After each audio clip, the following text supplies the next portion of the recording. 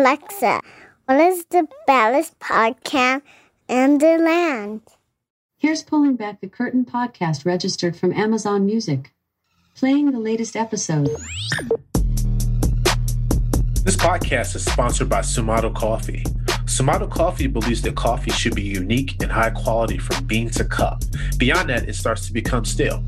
At Sumato Coffee, they're incredibly concerned and transparent about when your coffee is roasted.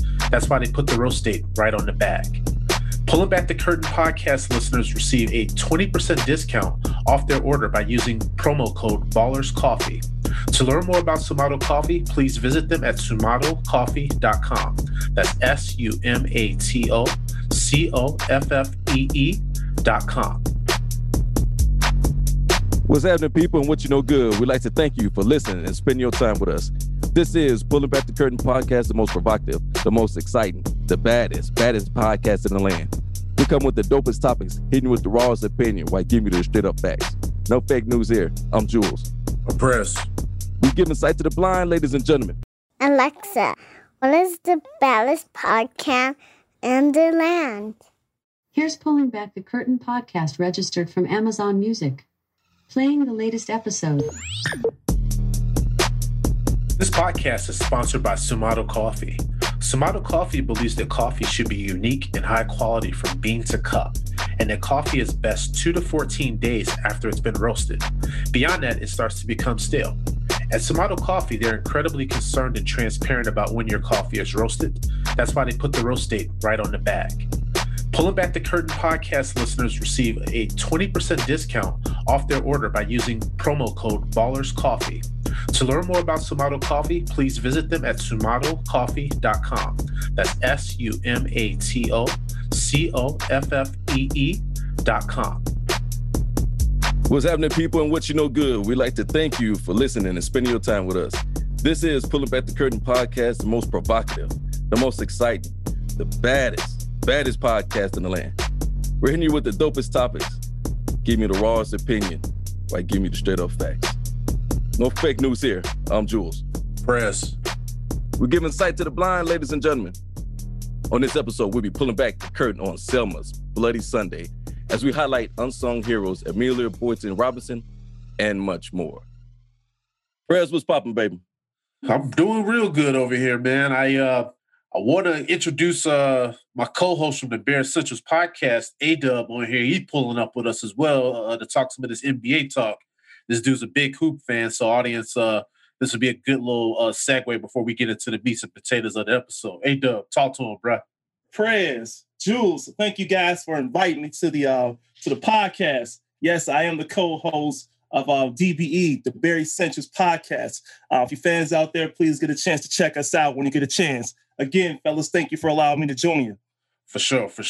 I know Jules. Man, anytime. I know Jules, he said he caught a little bit of the draft, but hey, Dub, I want to get your thoughts, man. Talk to our audience what you thought about the number 4 pick, getting Pat Williams from Florida State, man.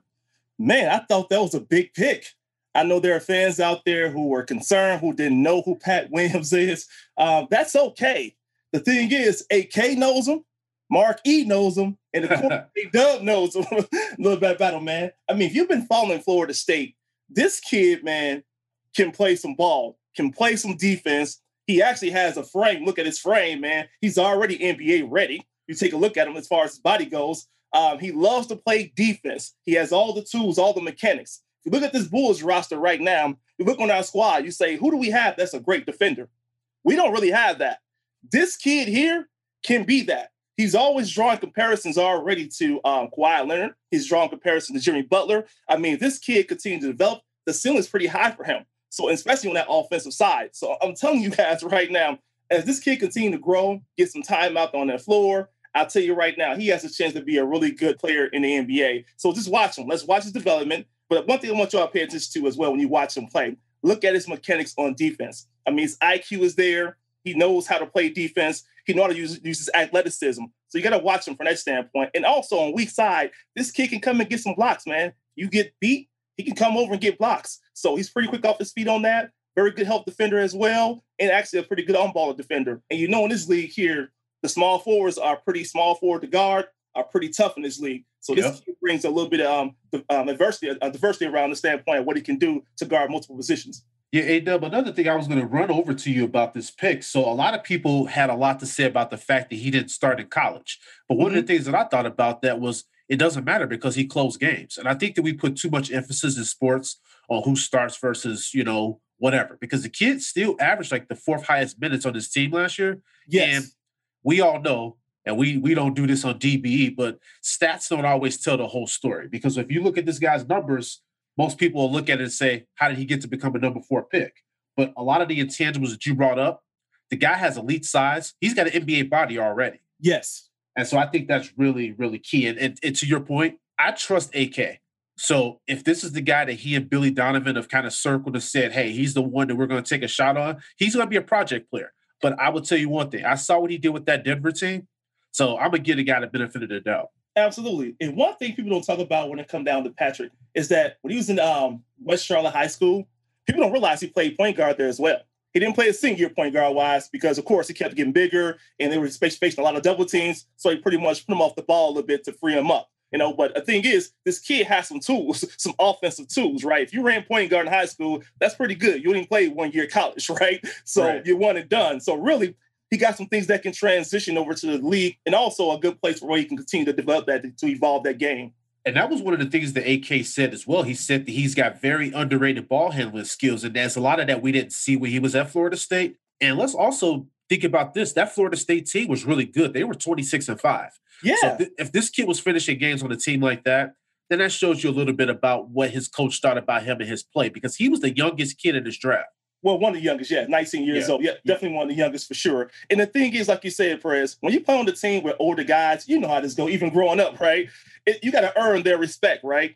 And the thing is, to come in as a freshman to play on the Florida State team that's trying to win a championship and to get some time, some minutes in like that, like he got, like you said, fourth on the team, that shows you his growth. And the thing is, it shows you also what he's able to do on the defensive end. Because, again, people raved about his defense. And when he came in, he was all about, hey, I want to guard these guys. I want to guard this guy. I don't care, coach. I want to defend. He pretty much put that out there, what he wanted to do. So this kid here, man, is the truth.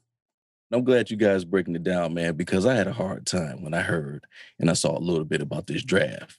And I'm glad you said stats don't always mean everything, because when I heard this brother right here, I think what they say, the average, 9 points a game or something like that, or Yes. four boards or something like that. I was like, man, I'm at work, I'm just hearing things, and I'm like, man, what the hell? 9 points of 4, what are we doing? So, okay, so pretty much, are you guys saying that pretty much the Bulls got this kid because he's a good defender? Well, no, I think what it is AK, this is just my 2 cents. I think that AK is targeting two-way players. The kid can obviously play defense, but I think he could grow into the role of being a decent scorer too. Okay. We just didn't get the chance to see that with him in college a lot. And he also has a high basketball IQ. And he was 6th man of the year in the ACC last year, which is huge. I mean, ACC is a great conference for ball. So that was something that I really liked. And I'm just saying, if we could get more players that can have this two-way skill set, I think that's where the league is kind of shifting to. A-Dub could probably speak about that a little bit further, but I would just say there's a lot of elite wings in this league, and I think that drafting a kid like this could just help us to have somebody that could defend some of those type of players in the NBA. Absolutely, because you look at the Bulls roster, we don't have that really two-way player on the team. You need that diversity, right? That kind of a diversity on the team right there for somebody who can guard these elite guys. I think, Patrick can be one of those guys who can guard elite players, And I think if you talk about somebody who can guard LeBron, somebody who can guard Kawhi, KD, right? These guys who are very good, great basketball players, right? You need somebody on your team. Because to think about the Bulls, they were pretty much a poor defensive team last year, right? So you need somebody who can do that, who can come in and match up. And this kid can fit the bill as well as him continues to develop, right? And I think with him developing his offensive game, which I think he will do. I'm not saying he's going to be superstar status. I don't know, right? We got to wait and see. But as he continues to develop that, that's going to help this team to go a long way, because we do see a big ceiling for this kid around that. And his offensive game, if you watch him at Florida State, you will see the guy got some tools. He didn't show a lot of flashes, but I mean, the two dribble pull up, he got that. He can get to the basket as well, one-on-one. And he can pass as well. So people didn't really see all that, but he can really pass. If you watch him through double teams, through zones, the guy can find open guys. So again, that comes back for him playing point guard in high school.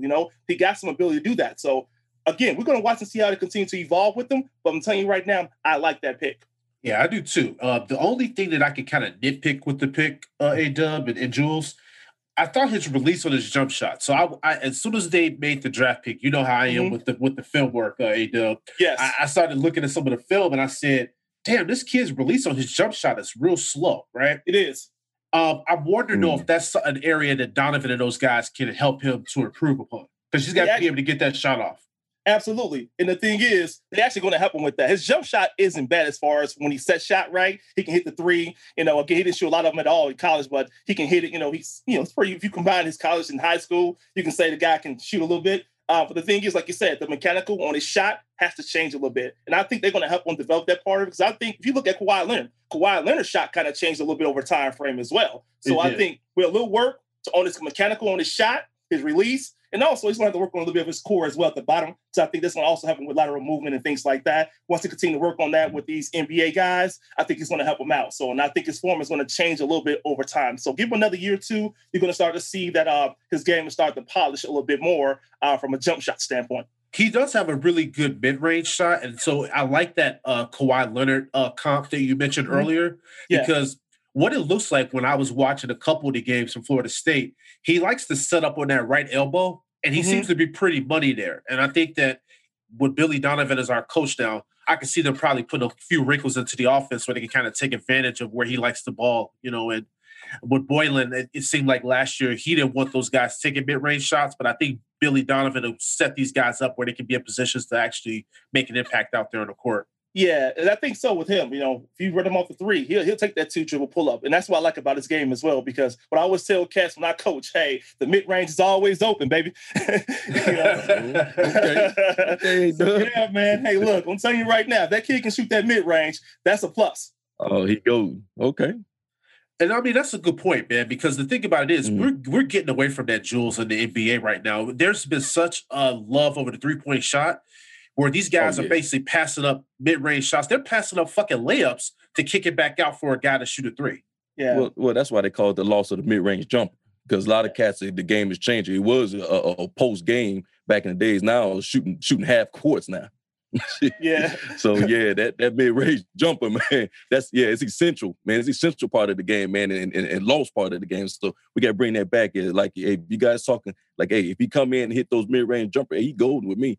Defense, like you guys said, you already got a good NBA body, 6'8", 225, 7-foot wingspan. So hey man, I can't wait to see what he can do and transition and developing stuff on this court. And the thing is, this is why I don't want people to judge him on. Don't judge him on his rookie year yet, man. Get a guy a chance, right? So I think you got to grow. You got to grow. Because Kawhi Leonard, right? He didn't get judged on his rookie year, really. It's like, hey, let these guys grow first. Judge him year 2, 3, whatever. Let's see how he evolve, right? But I don't want anyone to get all over like, oh, these other guys in the draft playing better than him on his rookie year. Don't worry about that, guys.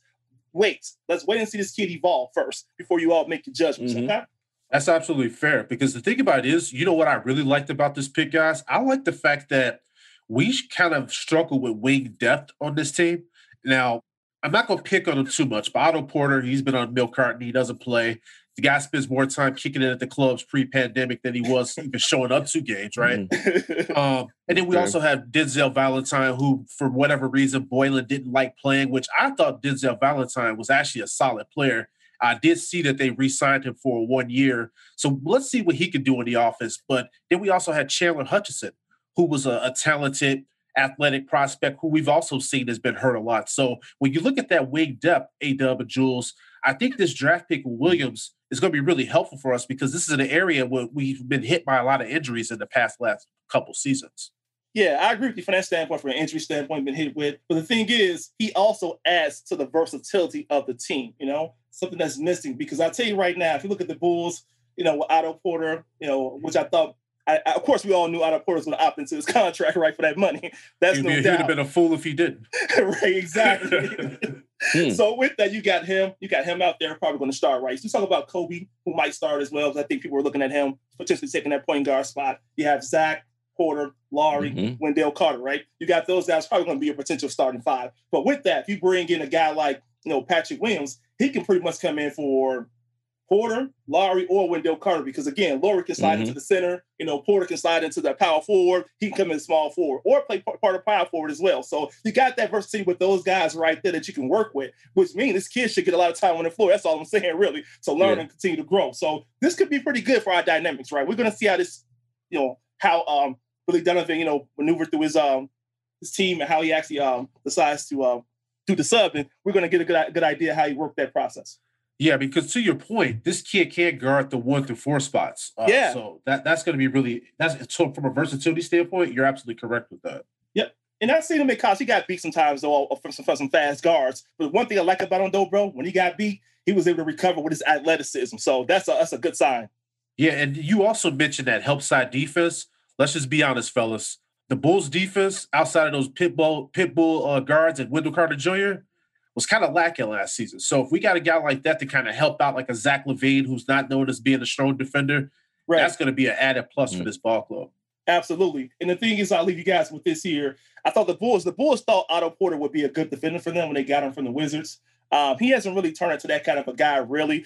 He's pretty much looked better as playing a stretch forward than he does playing a small forward. So, But with that, with this kid coming on board, maybe he can help fill some of that void. Patrick can fill some of that void from a defensive standpoint if given the opportunity to play a lot of minutes, which I hope he will, which we believe he will too.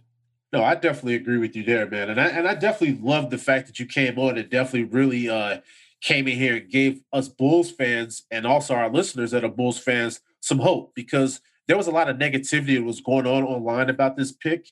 And I just said, look, even though just because you guys haven't heard of this guy, that doesn't mean anything. Because I know going into the draft, I wanted the Bulls to go after LaMelo Ball. And that was just my personal, pick. But when I saw a little bit more of this Williams kid, I said, look, this guy right here is an unknown, but he could be a huge steal. And if AK is the one making this pick, I'm all for it.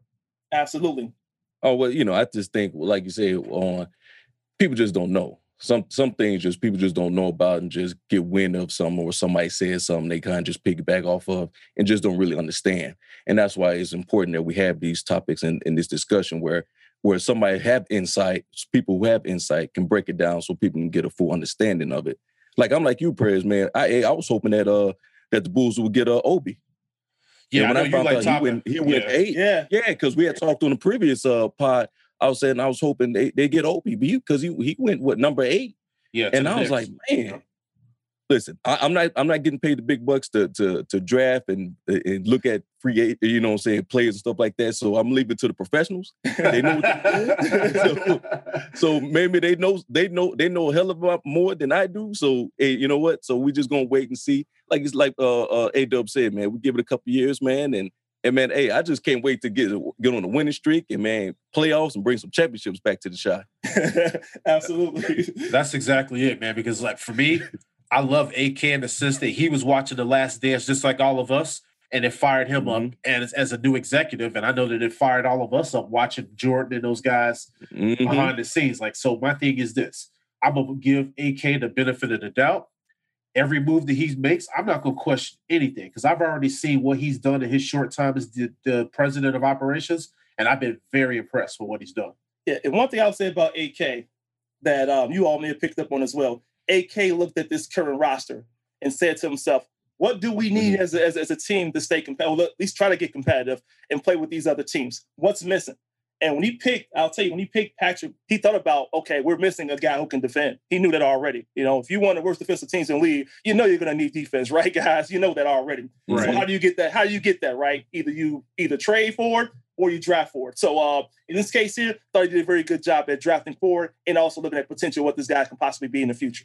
No, that's absolutely great. And man, thank you so much, man, for coming on and talking Bulls with us. Audience, we're going to have A-Dub come in the future. We have like major sports type of things just to kind of mix up and bring somebody in here that definitely has a passion for hoops and for football. So A-Dub, again, thanks for joining us, brother. Yes, sir. Thank you guys for having me. Appreciate you guys.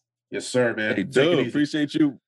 So, Jules, man, that was cool. And like you said, man, we'll see how this thing goes with the Bulls. But I will tell you one thing. This has been the first time in probably, I would say, at least 4 or 5 years where I've been excited about the direction of the organization. So for me, man, I'm just looking at this whole situation and just like, I just feel like, hey, man, we might be onto something here with AK. And if he can keep making like these really good draft picks, and then you never know. There could be a trade or something that could comes down the pipes at some point. So, yeah, there's a lot of things that we could be excited about as fans. I can't wait. I know one thing what AW was talking about, and you was talking about, man, the Bulls is a big team. Yes. They got length and stuff on that squad, man. And if they allocating and do some good with it, man, they can be some dogs now. Yeah. We just need to get an identity and get some toughness and some aggressiveness, man. I think the Bulls is up and coming, people. Just wait and see. Yep, that's right. Watch him work. AK's gonna get it done for us. He gonna get it done for us. Well, before we get into the nuts and bolts of the episode, I would be remiss if I didn't, and we didn't, touch on what Donald Trump has basically been doing this week. And you guys remember on episode 29, I told you guys to be prepared for the bullshit, right? Jules, we've been seeing that all week, right? We're seeing where he's had his lawyer, Giuliani, going on TV, going on interviews, and basically calling into question the election. He's also asking for votes to be thrown out in counties that are basically predominantly African American. So now we're seeing where he's basically, in a nutshell, basically saying these votes shouldn't count because they're illegal. And if they didn't have those votes in the registry, then Trump will win, the state of Michigan, right? And so now we're seeing all this kind of bullshit manipulation that they're trying to do. And so, audience, we just definitely wanted to kind of chat about this for a little bit because we're starting to see a man that's desperate, that's running out of things to do to stay in power. That's all it is. That's all it is. The only thing is, people have to report it, so you see it on the news and newspapers and Google and all on your phones and everything. And it's a desperation tactic. That's his plan on try to steal try to steal the election. It's a done deal. Nothing he can do or say recounts. I think Georgia already recounted it and said Biden's still the winner. Yeah, they did recount. Yep. I mean, he got to resort back to this to keep himself relevant and keep the hope alive to his constituents and stuff like that. But it's a done deal. I mean, so what's his plans? Keep many Democrats away from voting, take away votes from the mail-in if it wasn't at if it didn't come in before 8 o'clock or counted after 8 o'clock or something, it should be disqualified. And Prez, I don't even know what to say on it. I mean, it is what it is, man. I mean, dude, you lost. Like we said last time, listen, bro, you had 4 years. Have a good Thanksgiving, have a good Christmas, and just on January 20th, whenever the inauguration is, just shake the man's hand. You ain't even got to concede. Well, you know what? That would be the honorable thing to do. But you know what? We're seeing his true colors, right? Right. He's not going to do it. So I'm not even looking for him to do it. This is my take, man. Where are the Republicans at right now? I'm like, you guys see what this guy's doing, and they've been really silent. And that says a lot. Because I always tell you this, Jules, when things are going on, you watch the people that aren't saying anything. Those are the ones that you need to be worried about. Because they see all this stuff that's going on, and they haven't done anything to step in and just say, hey, you know what, this isn't right. I think Mitt Romney was about the only one that kind of spoke out against what Trump's been doing. But this guy's basically trying to undercut our democracy. I don't understand why more people aren't outraged by what he's doing, because he's turning the election and our democracy into a total joke by what he's doing right now. Yeah. It's insane. Yeah, I think I heard in the report on CNN, one of the reporters was saying some Republicans don't want to go against him, go against him in public because Trump still have a lot of pull. Right. And for them to get in office and stuff, they need him. You know what I'm saying? So they be, good on when they run and stuff like that to keep their Senate seats or whatever the case may be. But still, right is right and wrong is wrong. And I feel that pretty much majority of the American public see that, okay, this is just wrong or what's going on. And if you stand up against it, even if you're the only person that stands up against it, dude, you're a leader. That's right. I mean, if you see something is wrong, don't go with it and say, you know what, in the public eyes, you go with it, but in closed door, you say, man, this is wrong. This when you talk all your stuff. Then dude, then you're not a true leader, man. A person, whoever is right and wrong, will stand by their own stuff, no matter what. That's right. No matter what.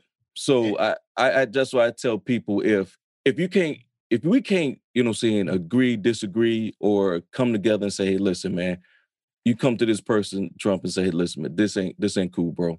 Just, or however you want to say it.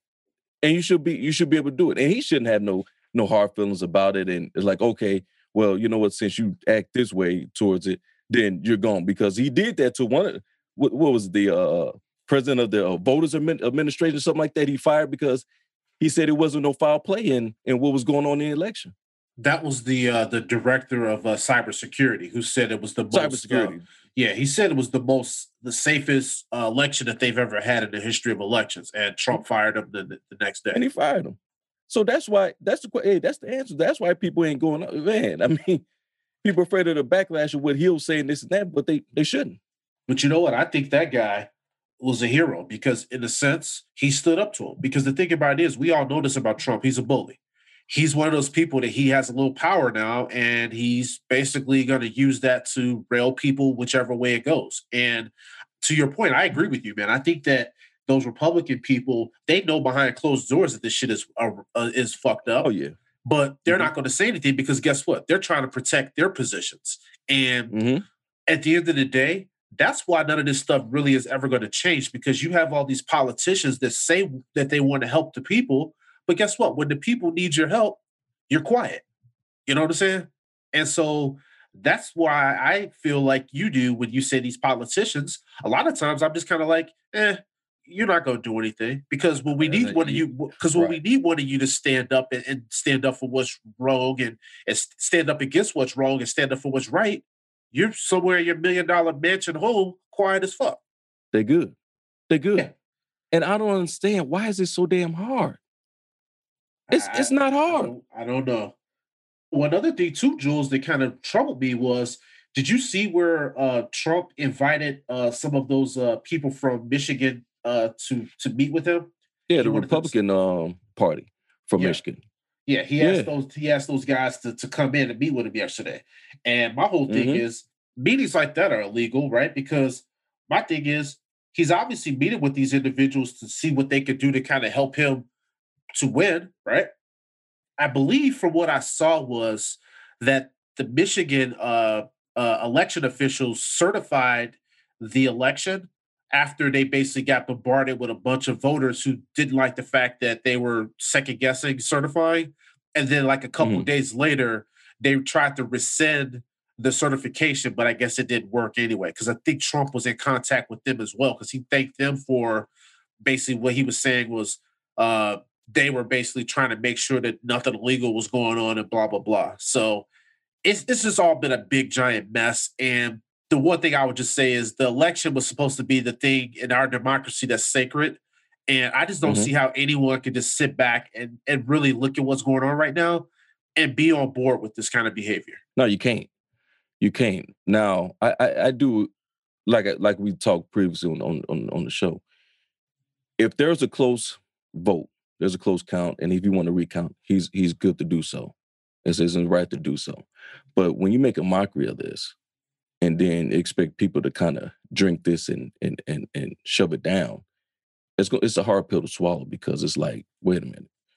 It's a simple thing to do. You're who you want for president, who you want for vice president. You fill it in, you sit it in. Either if you're standing in the thing or you're mailing it, or wherever the case may be, it's simple. Now, I'm pretty sure these people know that Trump was going to be up their butts if anything is out of pocket. And I'm pretty sure they know it, and they said, no, we got to get this thing right. Now, was it perfect? I don't think it was perfect, but it was good for what was going on with COVID and stuff like that. I think they handled it quite well. I think you know so what I'm too. saying? I think they handled it quite well. If something like this will ever happen, and I'm pretty sure it's going to be better and better. But, bro, it is what it is. Take the L. Take the L, fam. Right. Like I said earlier, you don't even have to concede. Just take the L if there's some close ways, but even if it was close ways, man, the damn points, the score was what, 309 to 230? Man, he had no chance. Because I'm just gonna say it simply like this for our listeners. Let's just say, okay, fine. They give him Michigan. He's gonna have to go to 4 or 5 other different states to have them switch everything for him to even have a chance to win. So exactly. What are we talking about? Exactly. That's why it's just, come on, man. Just give up, man. Like you said, even if he did get Michigan, dude, you're down 307 to 2. Dude, you need 270. Right. And you're Michigan not getting 270. Another state. Right. You're not getting it. You're not getting it. Man, this right here is just, like, it's dirty politics, man. It's dirty tricks, and it's shameful. And more people, more Republicans, and hell, just people in general need to come out and just say, dude, come on. Yeah. Man. Just give it up. Give it up. And then they filed probably about 20 to 25 lawsuits that they all got basically thrown out, and they lost those. So it's like, not only are they wasting time by getting these lawsuits on the docket, but you had Giuliani. He was a sweating mess on TV talking his shit and had his hair dye dripping all over the place. He just looked like a damn fool. And I'm like, yeah, what are you doing, bro? What are you doing? It's nothing. You guys have nothing. And you going on TV talking about, we put in all these lawsuits and stuff like that. Dude, people looking like, man, there's no evidence. No, none at all. That's why the lawsuits have been thrown out, because they said there was no evidence at all. It was just claims and allegations, right. That's not how the legal system works, Now, I've been in the legal system over 15 years. I never went to court and testified, and I ain't have any evidence. Hell, it ain't even gonna go nowhere. They're gonna look at me like, what, you ain't even got nothing. What we doing here, officer? Right. I thought. You can't go in there talking about I thought. Right. I feel. I feel and stuff like that. Oh, man, bro, man, this right here, man. Let me run this by you, Jules. This is just mine. Okay. This is my little 2 cents. And I want to see what our audience thinks. If you guys disagree, you know where to find us on social media. But I think this is just going to his playbook. I think he's trying to cause as much chaos and confusion as possible. And I think he knows that there's no way that he can win. And I don't even think at this point, I think that at his point, I don't even think that's what it's about for him anymore.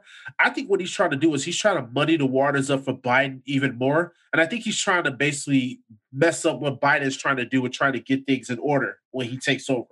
The fact that he still hasn't conceded 2 weeks after the election and he continues to kind of undermine everything, to me, I wonder if there's more at play here. I wonder if this is more of him trying to kind of delay the inevitable, trying to distract people from what the real issue is, and the fact that we know that he's got a bunch of legal issues from a lot of corrupt things that he's done while he's been in office.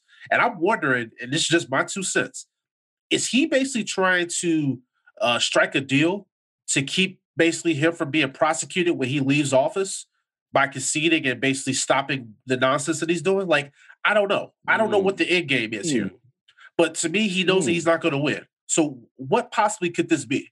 So what is it? Right. What's the hidden card as we playing poker? So what we get holding in our deck here? Because none of it makes sense. Dude, you get whooped. You get whooped. Yeah. You're not gonna win them swings. Them swing states went blue.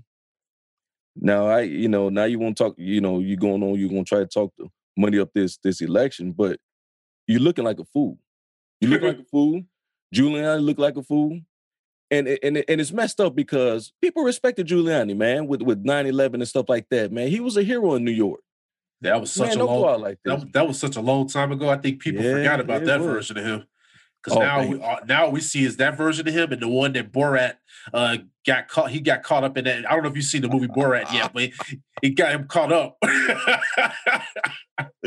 And now, and after watching Giuliani's press conference, I see why Borat tricked his dumb ass. I'm like, bro, get off of the TV camera, man. You sound crazy as hell. You sound crazy as hell. But one of the reporters said Trump was reportedly said that he was going to concede just to mess with the Democrats, and I can see that. I mean, Yeah, I don't think that he's doing any of this for his base or any of this he said to protect the integrity of the election. No, I think this is just all a man that's scared, and I think that he's basically desperate right now. And I think he's basically just going to his playbook where he wants to distract people and get them to focus on all the bullshit that he's doing, and why he can buy his time to cover up all his bullshit that he did when he was in office. That's just my 2 cents. All right.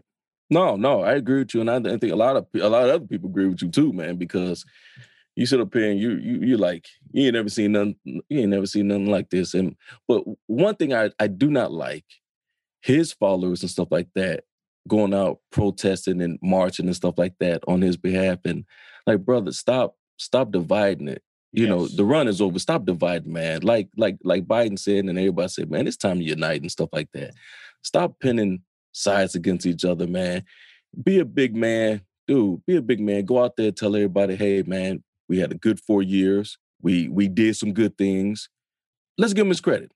Before COVID hit, man, unemployment was down. Jobs was back in America and stuff like that. People were working and stuff. And, you know, he did some things as far as justice reform and all that. He did some things. Okay. All right, man. Just you did some things. You got your 4-year run.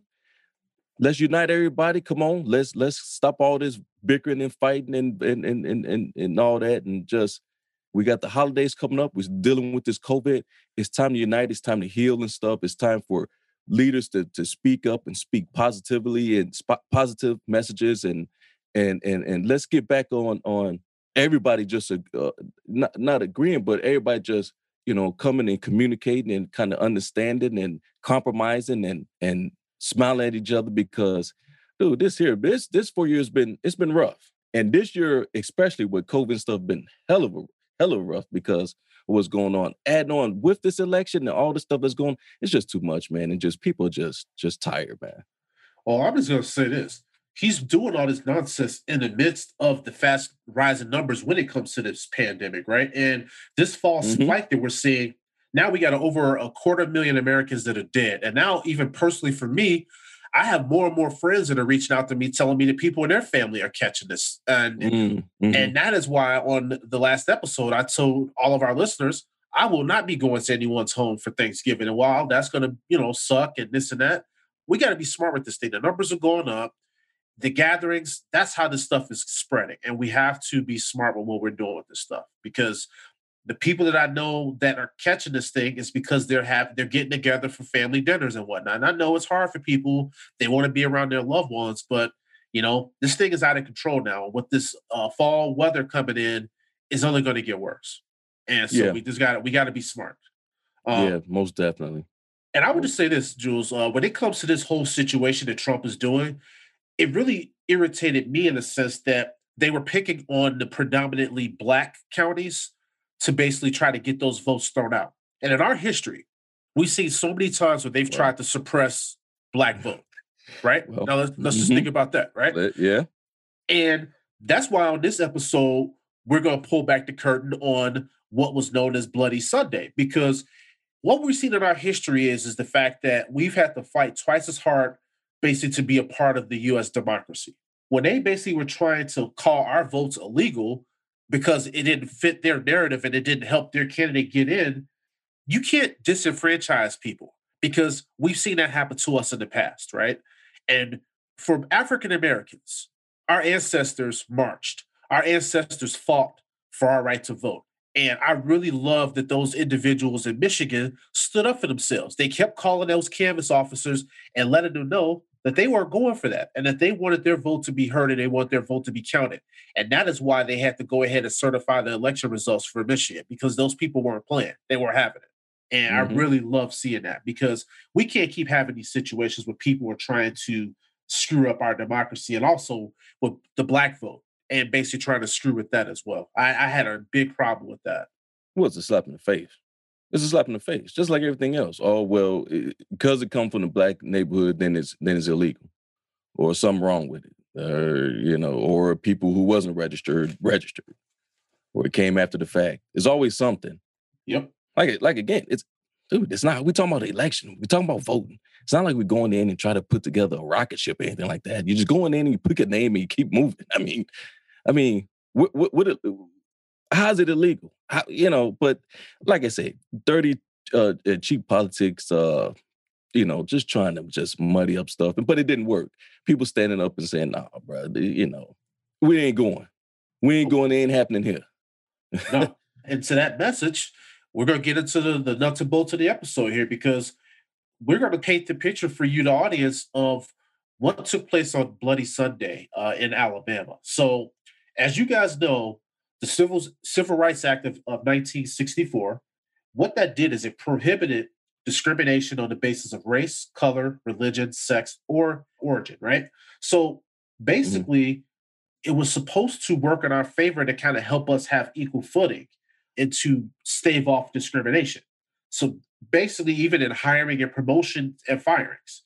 So this was put into to action by Lyndon B. Johnson. It was passed in the U.S. Senate in 1964. But while this was a historic and landmark act, it did little in parts of Alabama to ensure that Blacks would have the basic right to vote. So, as I mentioned in the last segment, that's why I was really frustrated by the situation that was going on with this current election, because we've seen in the past where we've had to fight so hard just to be treated as an equal, to have the basic rights of every other U.S. citizen. And during these times, even with the passage of an act that said, hey, treat these people with fairness, right? Treat them as, equal. And it was still hard for people in certain parts of this country to do so. So in this part of the South back then, they just weren't going for it. They did not want us to be able to vote. They did not want us to have equal footing. And just think about it like this. In Dallas County, Alabama, Black people there made up half of the population, but yet only 2% of those individuals were allowed to register to vote. So that kind of is what we want to kind of go into here with this episode, just by kind of giving you guys the snapshot, the picture of what that climate was like back in 1964, 1965.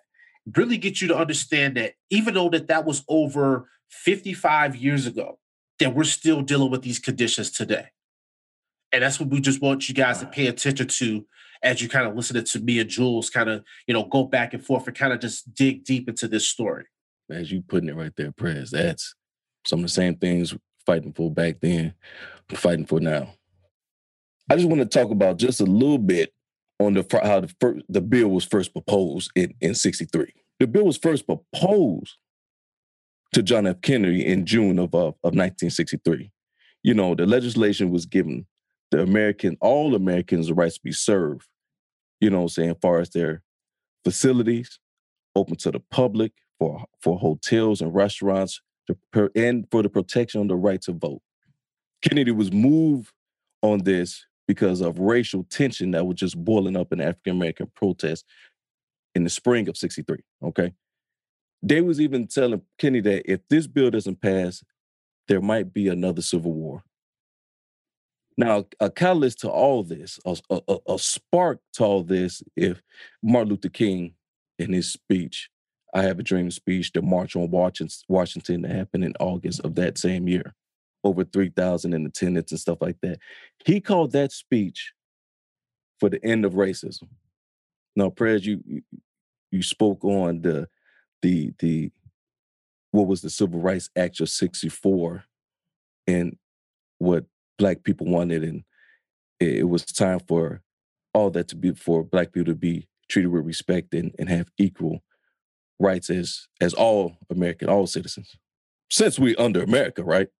They've been fighting for this for a long time. And don't forget, this is 100 years, 63, this is 100 years from Emancipation Proclamation, Abraham Lincoln.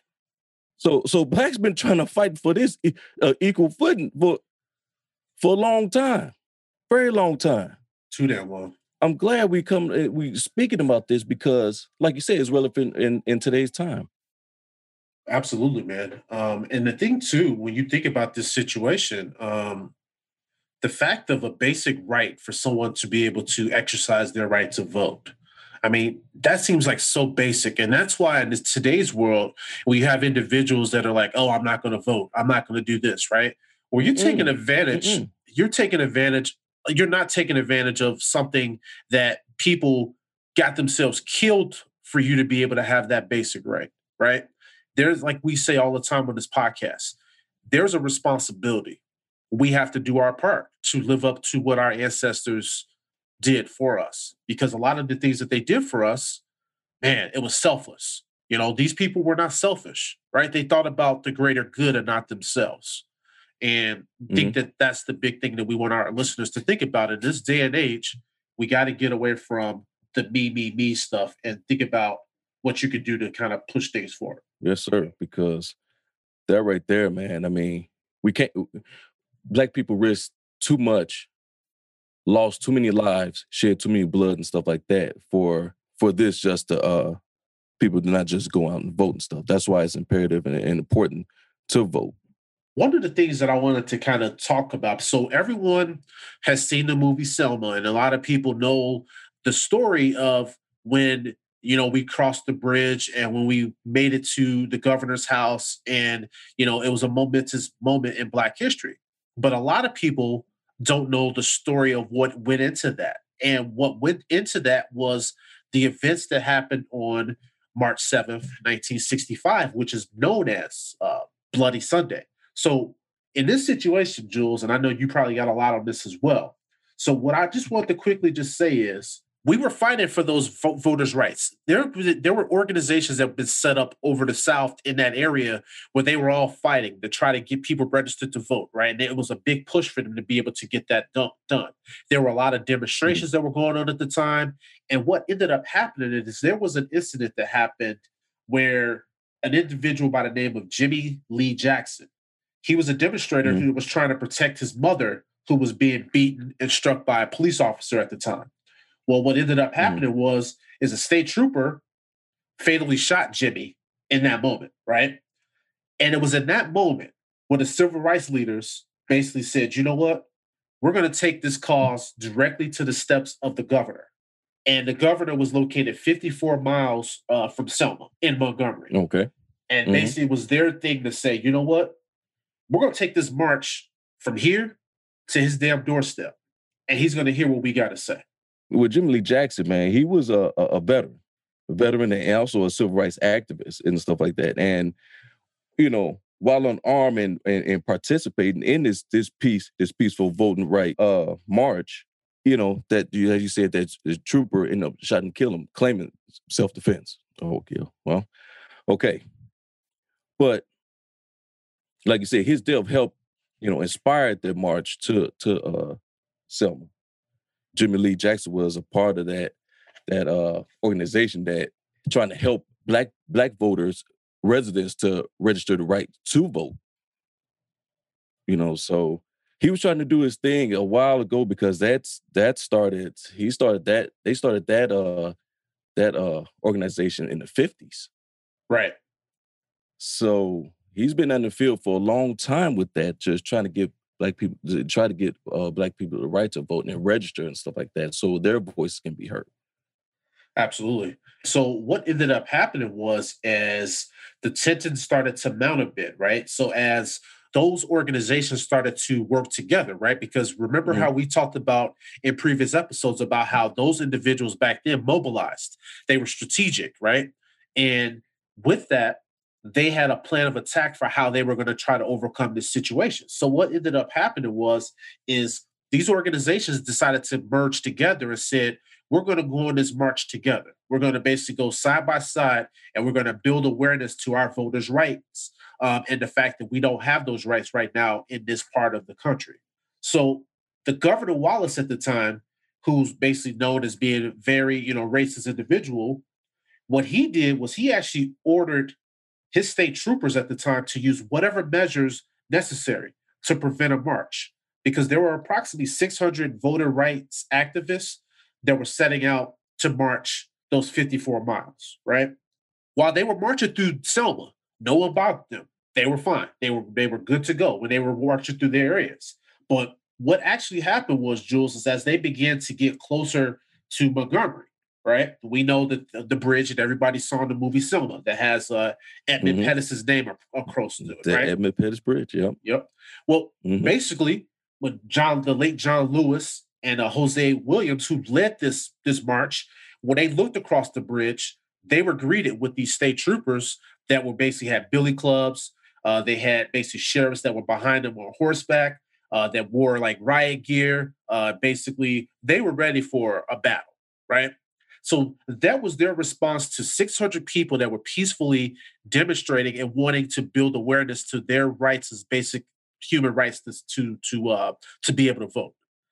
And Jules, I don't know what you have on this, but that was kind of, to me, kind of what set the stage for just what happened on this day.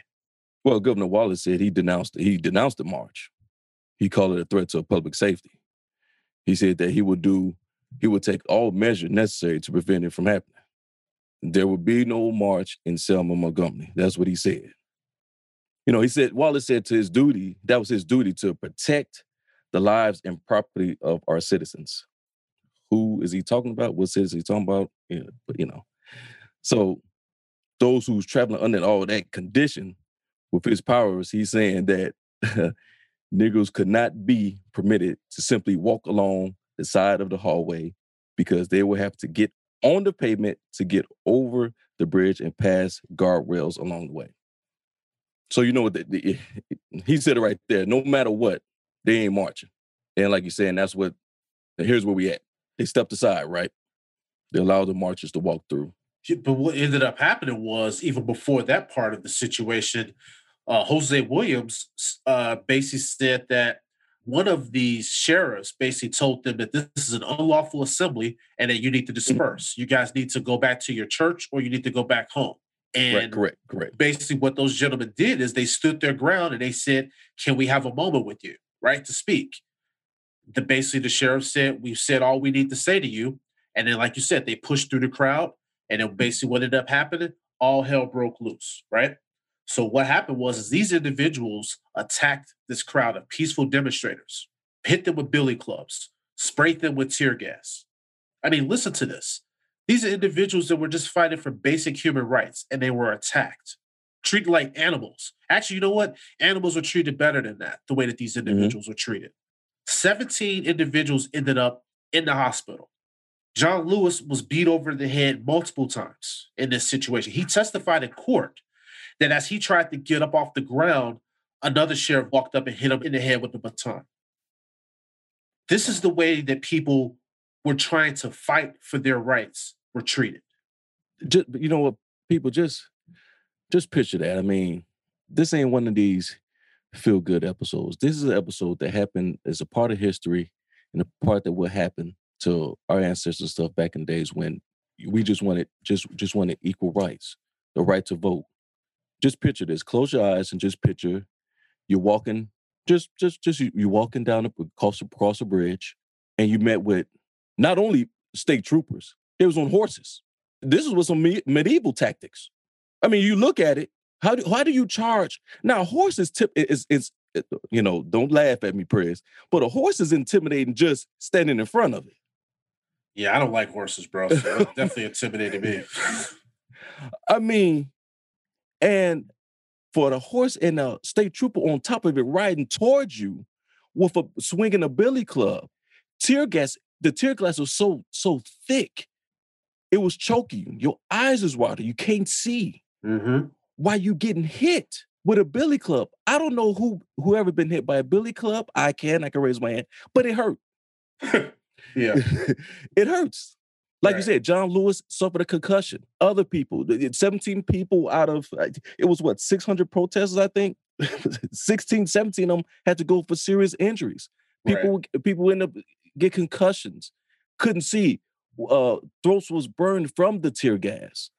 Let's not also forget the fact that these guys on the horses were swinging whips and they had rubber tubing that was wrapped in barbed wire. Right. Wow. And this is for what? Trying to exercise your right to get equality? It's insane. My God. It's insane. But what I will say, though, about this situation was the cameras actually basically captured all of what happened on this day, right? And so the assault was all on camera. And so what I wanted to say is why I said that there was a parallel to today. Now, we lost our brother George Floyd this summer, and it was captured on video. And I always tell you, Jules, that I hate that our trauma has to be captured on some sort of media for people to actually say, oh man, that was wrong. That shouldn't happen. Well, it shouldn't happen anyway, whether it's on video or not, right? True. And this situation was recorded. That is really what gave awareness to this situation. Because when people saw these peaceful protesters and demonstrators being attacked, it really galvanized the country.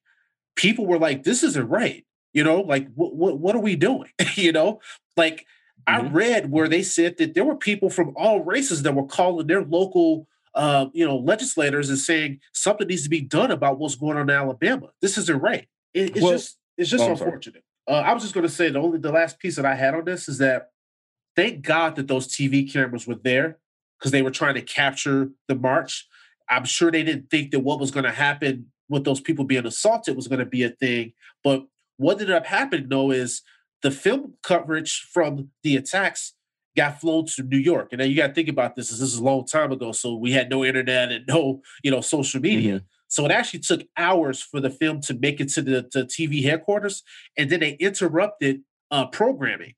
Sunday night programming. A lot of people were probably sitting down with their families watching the movie of the week. And they basically did the emergency cut in to what happened with those individuals. So now you have 50 million people while they're at home watching a movie with their families, and they saw what happened to these Black people. And that was the moment right there that really galvanized this movement. So that's why in the beginning I gave the little spark on with Dr. King and I Have Dream speech. It was the catalyst of this. And then the fire was this. This was the fire. When people saw that this is how Black people was getting treated, even people of different races was like, oh, wait a minute, hold on. That was the end of it because it compelled Lyndon B. Johnson to make that speech like, hey, listen, he said we need to speak on the need of voting reform, something that activism in Selma has been long for waiting for. He said there is no issue of state rights or national rights. You know what I'm saying? That it is only the struggle for human rights, and that was a struggle for human rights for all people.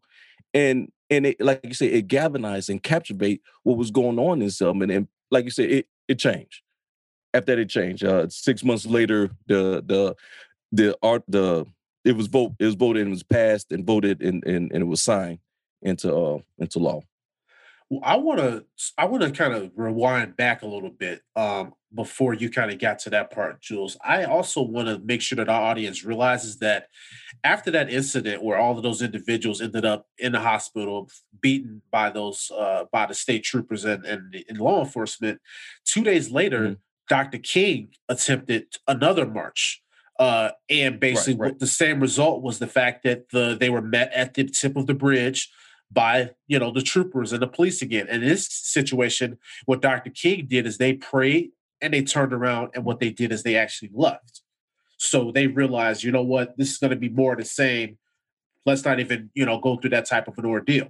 But what I really liked about this situation, though, was when I mentioned about how basically people galvanized with the cause, then you had basically allies that were working with these individuals doing those sit-ins, right?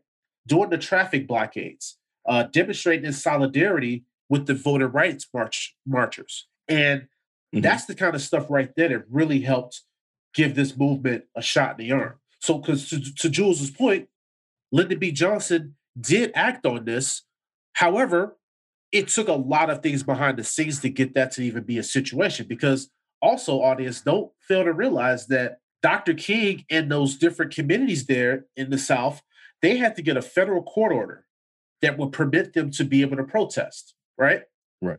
So on March 21st, under the protection of the National Guard, these individuals finally were able to complete their march.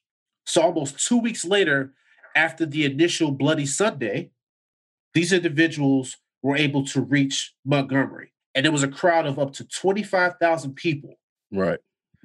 That reached the Capitol steps. Now, I want our audience to think about this. These individuals, it took them 5 days, but they covered 54 miles to walk from Selma to Montgomery. to go to the doorsteps, to go to the Capitol, right? Mm-hmm. Mm-hmm. That right there in itself is commitment. They didn't let that situation go.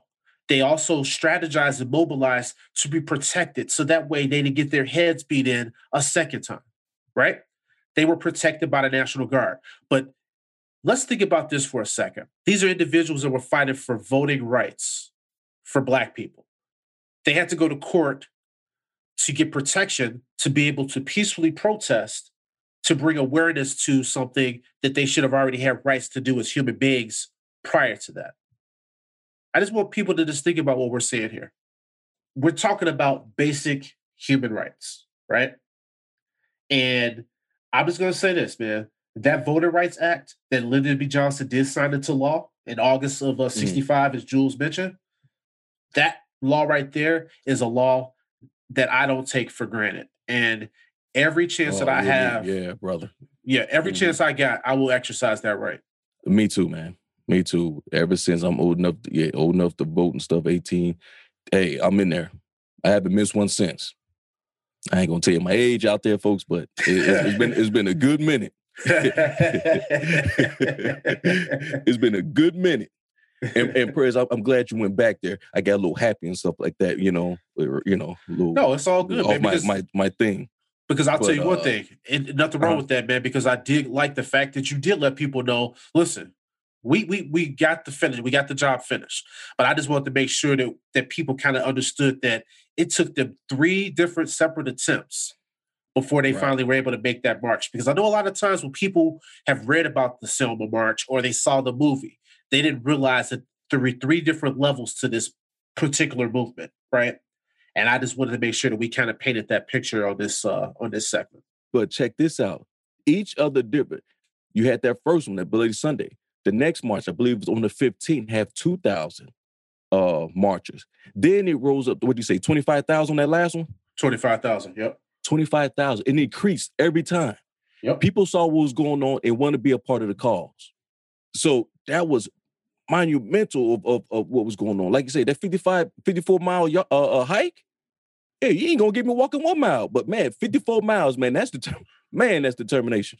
And suits and wingtips. These guys was out there suited up, bro. Right. Wow. Man, you talking about determined dedication, consistency, all of it. All of that means relentless. All of that means we ain't giving up until we get what we want. That's right. And the thing about it is, we talked about this on a previous episode, but what happened to that resiliency?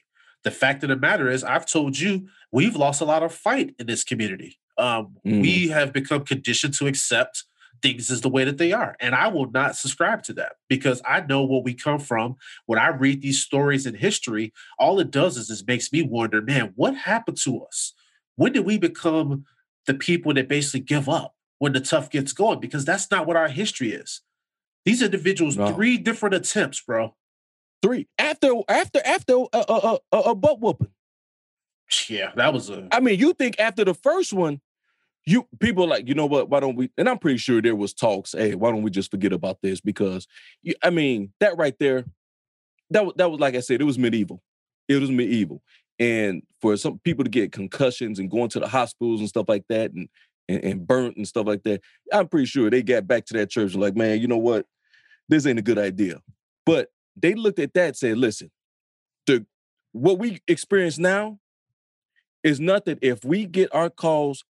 If we get our cause and get it through and achieve what we're trying to get for our people in the future, our children and children, all that, so they can have a better future, then you know what? We'll take some of these bumps and bruises. No, absolutely, man. That's what they was looking at. That's what they was looking at. And like you said, Prez, we need that same fight today because this fight is not going to stop. No. It's not. Because the thing about it is... go ahead, Prez. I'm sorry. I was just going to say, and I didn't mean to cut you off, but I feel like when you said that this fight's not going to stop, it's not, because the goalpost is always going to move when it comes to African Americans. And we have to be strategic and we have to mobilize and work together. That's all I wanted to say. I just want to continue to just make sure that people understand that that's the message that I think is that we have to be in this together. man, now more than ever. Now more than ever. Man, prayers, man. This right here, man, it just do something to you, boy. Just do something on the inside, man. I'm sorry, folks, if, I know you feel the emotion here because it's, you sit back, you think about what our people went through and what we're going through now. It's just, wow. Yeah. And that's why we wanted to do this episode, because when we look at this voter, suppression and basically disenfranchisement of them wanting to throw out Black votes, and then you look at the parallel of this situation that was going on in Alabama, and it's just like it mirrors, because it's like basically like, why is our vote always the vote that is being fucked with? Right. Right.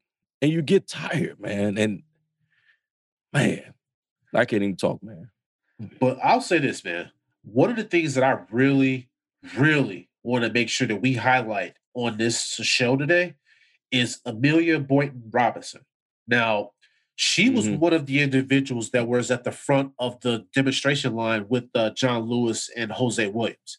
And she was actually beaten by these state troopers and sheriffs so badly that she was left unconscious at the scene. Now, we're talking about a woman that these men had no regard for, and they beat her. Now, these men, and I use that term loosely, these men. Yeah, right. They have mothers, they have wives, they have daughters. The fact that they could beat a woman in that manner and leave her unconscious, like, what type of hatred and anger in your heart do you have to be that type of individual? For a woman that's out there fighting for basic human rights for her race. And I just want to make sure that our audience remembers this name, because she is an unsung hero, because this is a strong woman that knew that situation that they were doing, they were walking into danger. And she was resolute in the fact that she knew that she was going to make a difference for her people. Just like on the last episode when we highlighted those 5 brave women that were a part of ending that bus segregation in Alabama. Now this is another woman that was instrumental in making change happen. The strongness, the resiliency of this individual to go through what she went through, being beaten and left unconscious. I just want people to just think about that. Amelia she started off the gate, always in a fight. She's always in it. She's always in the ring, in the arena. She was a teacher. She taught in Georgia. She educated the country's, population on food production with nutrition, healthcare, anything related to agriculture and homemaking. So she was teaching all her life. Right. A few husbands, came and went and passed and stuff, and still fighting. She transferred her home into a place of work. You know what I'm saying? So almost like a headquarters for the civil rights people to come and work and kind of strategize and think about how are they going to proceed this. Well, you know what I'm saying? Well, think about this, Jules. She was the one that reached out to Dr. King in the Southern Christian Leadership Conference, which was one of the organizations that were responsible for the march. But she invited them to come to Selma because she wanted to promote, because it was her cause with the voting rights, because our listeners may not know this, but her life work for 15 to 20 years was getting African Americans registered to vote, right? Right. And so she reached out to Dr. King, and they all agreed to come there. And like you said, she set up her home as the headquarters for their organization. My God. Ooh, boy. But you can't get people right now to care enough about a movement. This woman basically invited people into her home and turned it into a headquarters. Probably had people in and out of her house, right? Right. Dude, and you know what? There was Selma had a population that was 50% Black. Only 300 African American residents was registered. Afterwards, 11,000 was registered. Right. Man, this lady here, not only she walked the walk, she talked the talk. She wasn't no house mouse. She just didn't dictate or give direction or anything like that. She was going door to door. She was making calls. You know what I'm saying? I'm doing a little exaggerating, but I'm trying to, put a little humor to this. But and footing, going out footsteps and stuff like that. And also marching. She was out there. She got, like you said, she got knocked unconscious. She suffered burns in her throat for the tear gas, for inhaling that tear gas. So she just wasn't inside. She was also outside too. She was a soldier. Yeah, I mean, the thing about it is with somebody like this, like you mentioned, she was a teacher, she was an educator, she was a civil rights activist, she was a leader. But most importantly, she was a catalyst for change. And the one thing that her son said about her is that he said her commitment to civil rights was her entire life. Now, think about that. You have people in this world that only worry about themselves and their particular situations. This is an individual that her whole life's purpose and mission was to improve the lives of others. That is an incredible person. And that is pretty much the resiliency that has left this race that needs to basically come back. Because that's an individual right there that was selfless and only wanted what was better for her people. If everybody just indoctrinate, just have that mindset. But you know what? It doesn't go, it doesn't pretty much go on saying because guess what? We getting there. It's going to take a little more time, but we getting there because we talked about Stacey Abrams. She was going out there getting black people to go out and register and vote and stuff in this election in 2020. You know what I'm saying? We're getting there. We got a lot of work to do. We're getting there. But we got a lot of work to do. Right. I just like how what she did, like I say, what Amelia did, Stacey was able to look at what she did and just pick about and just did what she did. We've been talking about blueprint for a whole month now of what our ancestors did back in the days that we can do today. But like I said, we gotta get that dog back. Right. That's what it is. Right, because that dog's been missing for a very, very long time. But I'll just say this, man. When you look at the situation with her, right? So she was the first African-American woman and first female Democratic candidate to run for a seat in Congress, right? So she didn't win, but she received 10% of the vote, which is not bad. You know what I mean? Right. That was tremendous. And then you also mentioned like one of her late husbands, and she and her husband, they co-founded the Dallas County Voters League. And so that was one of the organizations that worked with John Lewis's organization and worked with Dr. King's organization when they basically got together to do the march. And I would say this, the catalyst for her even pushing to do a lot of this stuff was the fact that she attempted to vote numerous times and was rejected. And for her, she said, enough is enough.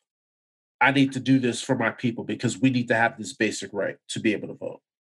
The thing, too, about her is that later in life, she continued to fight. She continued to work with organizations. She was the co-chair of the Schiller Institute, right? She remained active in promoting civil and human rights up until 2009. I mean, so basically, that's true to what her son said about her is that her whole life purpose was civil rights because she spent her entire life fighting for the greater good of her people. What an individual, man. What an individual. Man, my God. You know what? We treat each other like we want to be treated. If everybody just have that same thought, this would be a hell of a better place. All she was doing was God's work. God sent on this world to better for her to be an example and be a light and to better life. She put other people in before her. Amelia, to me, basically, I second everything you said there. But the thing that really, really amazed me with her, just looking back at her story, she was awarded the MLK Jr. Medal of Freedom in 1990, right? And in her own words at that time, she said, it's important that young people know about the struggles that we faced to get to the point where we are today. She said, because only then they will appreciate the hard-won freedom of Blacks in this country. I thought those words, just like to me, it gave me chills because I'm like, there's a lot of people in the Black youth that don't know this stuff. They don't know this history. And it's sad. And that's why these individuals probably take things like voting, they don't take it seriously. oh, my vote doesn't matter, my vote doesn't count, or I don't like these candidates and this and that. Fuck your feelings, bro. People got damn near killed for you to have the right to be an idiot. So take 5 minutes off away from TikTok and stupid shit that you're doing and fucking exercise your right to vote, right? You're absolutely right. You're absolutely right. Also, too, another thing about her, and you probably remember this, when Obama was president, he invited her to be his guest at his State of the Union address, Mm-hmm. and he honored her. Mm-hmm. And it was the 50th anniversary. Yep. Mm-hmm. And then what they ended up doing was Obama, John Lewis, and Amelia, they actually held hands and they crossed the Edmund Pettus Bridge alongside of each other on the 50th anniversary of Bloody Sunday. That right there, when I think about that, is full circle. Now, this is a woman that was 103 years old at that time. Take it back to a time in her life where she was beaten between an inch of her life, right? Mm-hmm. You got to think about that. You got to think about John Lewis, who was beaten into a concussed manner. Mm-hmm. And these individuals have the benefit now of being able to cross that bridge with no one bothering them. Because of what? Because of their work. Because of what they did, right? And that's very important. Dude, that's why back then they was looking at, even though we took these bumps and bruises, there's a greater cause that's more important than our lives. That's what they was thinking about. And for them to walk back in 2015 for John and Brock and Amelia in her wheelchair, 103 years old, to walk and then free across that and just think about what they did 50 years ago and what they achieved and what they're able to do today, man, I probably wouldn't be able to hold myself. No. And I mean, considering still to this day that the name of the bridge is named after a white supremacist, right? But the thing about this, that bridge has now become a landmark for civil rights movement. So now it's like that white supremacist person has now become a part of the civil rights movement. So I bet he's somewhere in hell right now, fucking shaking. You know, they was talking about renaming it to John Lewis. I wonder if they still going to think about doing that. What you think about that? Man, they need to. They need to name it to everybody that was on that bridge fighting for people to register. Yeah, you're not kidding. Those original 600, right? Yeah. For Bloody Sunday. Yeah. Whew. I'm telling you, but the thing about it is, man, this episode here, I hope that our listeners learned a little bit about this besides maybe what they might have saw in a movie or maybe like something that they breezed over in the history books. But this story right here has many parallels. And we just want to make sure that we continue to keep putting content out there that we always say is thought-provoking and it makes people understand the conditions. Now, you may not always agree with what we're saying, and that's fine. But we want to educate. We want people to walk away from this podcast learning something different, learning something that they didn't know, but also just trying to understand a little bit more whether you're African American or whether you're someone from another, background or race. Just trying to just understand a little bit more about the history of people that maybe you didn't cover some of this stuff in your history, right? Maybe these are stories that you may be somewhat familiar with, but don't know the ins and outs of them. We want to just make sure that we're bringing a lot of these things to light because people like Amelia Boynton Robinson, this isn't a name that you're being plastered all over the history books. And I think that her impact is just as strong as the impact of a Rosa Parks, if not greater. And I just think that that's important for people to realize. I'll just say this, man. This episode has been an awesome one, man. And I look forward to you and I continue to do things like this, Jules, and just really making sure that we just giving you guys things to think about on these episodes. Like I said, man, I think for these topics here, prayers, man, because this is a lot of things that is not in your history books, or if it is, it's not really being said or promoted and stuff, and it's just the little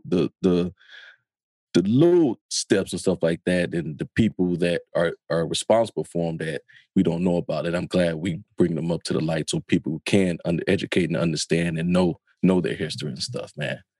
Definitely appreciate this. Jules, go ahead and hit him with that curtain call, bruh. All right, this curtain call goes out to Kim Ang, who was introduced this week as the new general manager of the Miami Marlins. Kim is the first woman to ascend to the role in Major League Baseball history. She grew up learning stickball in Queens and playing in her first real youth league, which shaped her love of baseball. In 1998, the Yankees hired Kim as an assistant GM. Now, it took more than 2 decades for her to get promoted from assistant GM to GM. I say it again, it took more than 2 decades for her to get promoted from assistant GM to GM. Her first shot at a GM job came in 2005 when the Dodgers, with whom she worked as assistant GM from 2002 to 2011, considered her for the opening. Well, then came the Padres, the Angels, Giants, Orioles, and Mets. Each time, those teams decided on a different candidate. There was a point when Kim thought her chance would never come.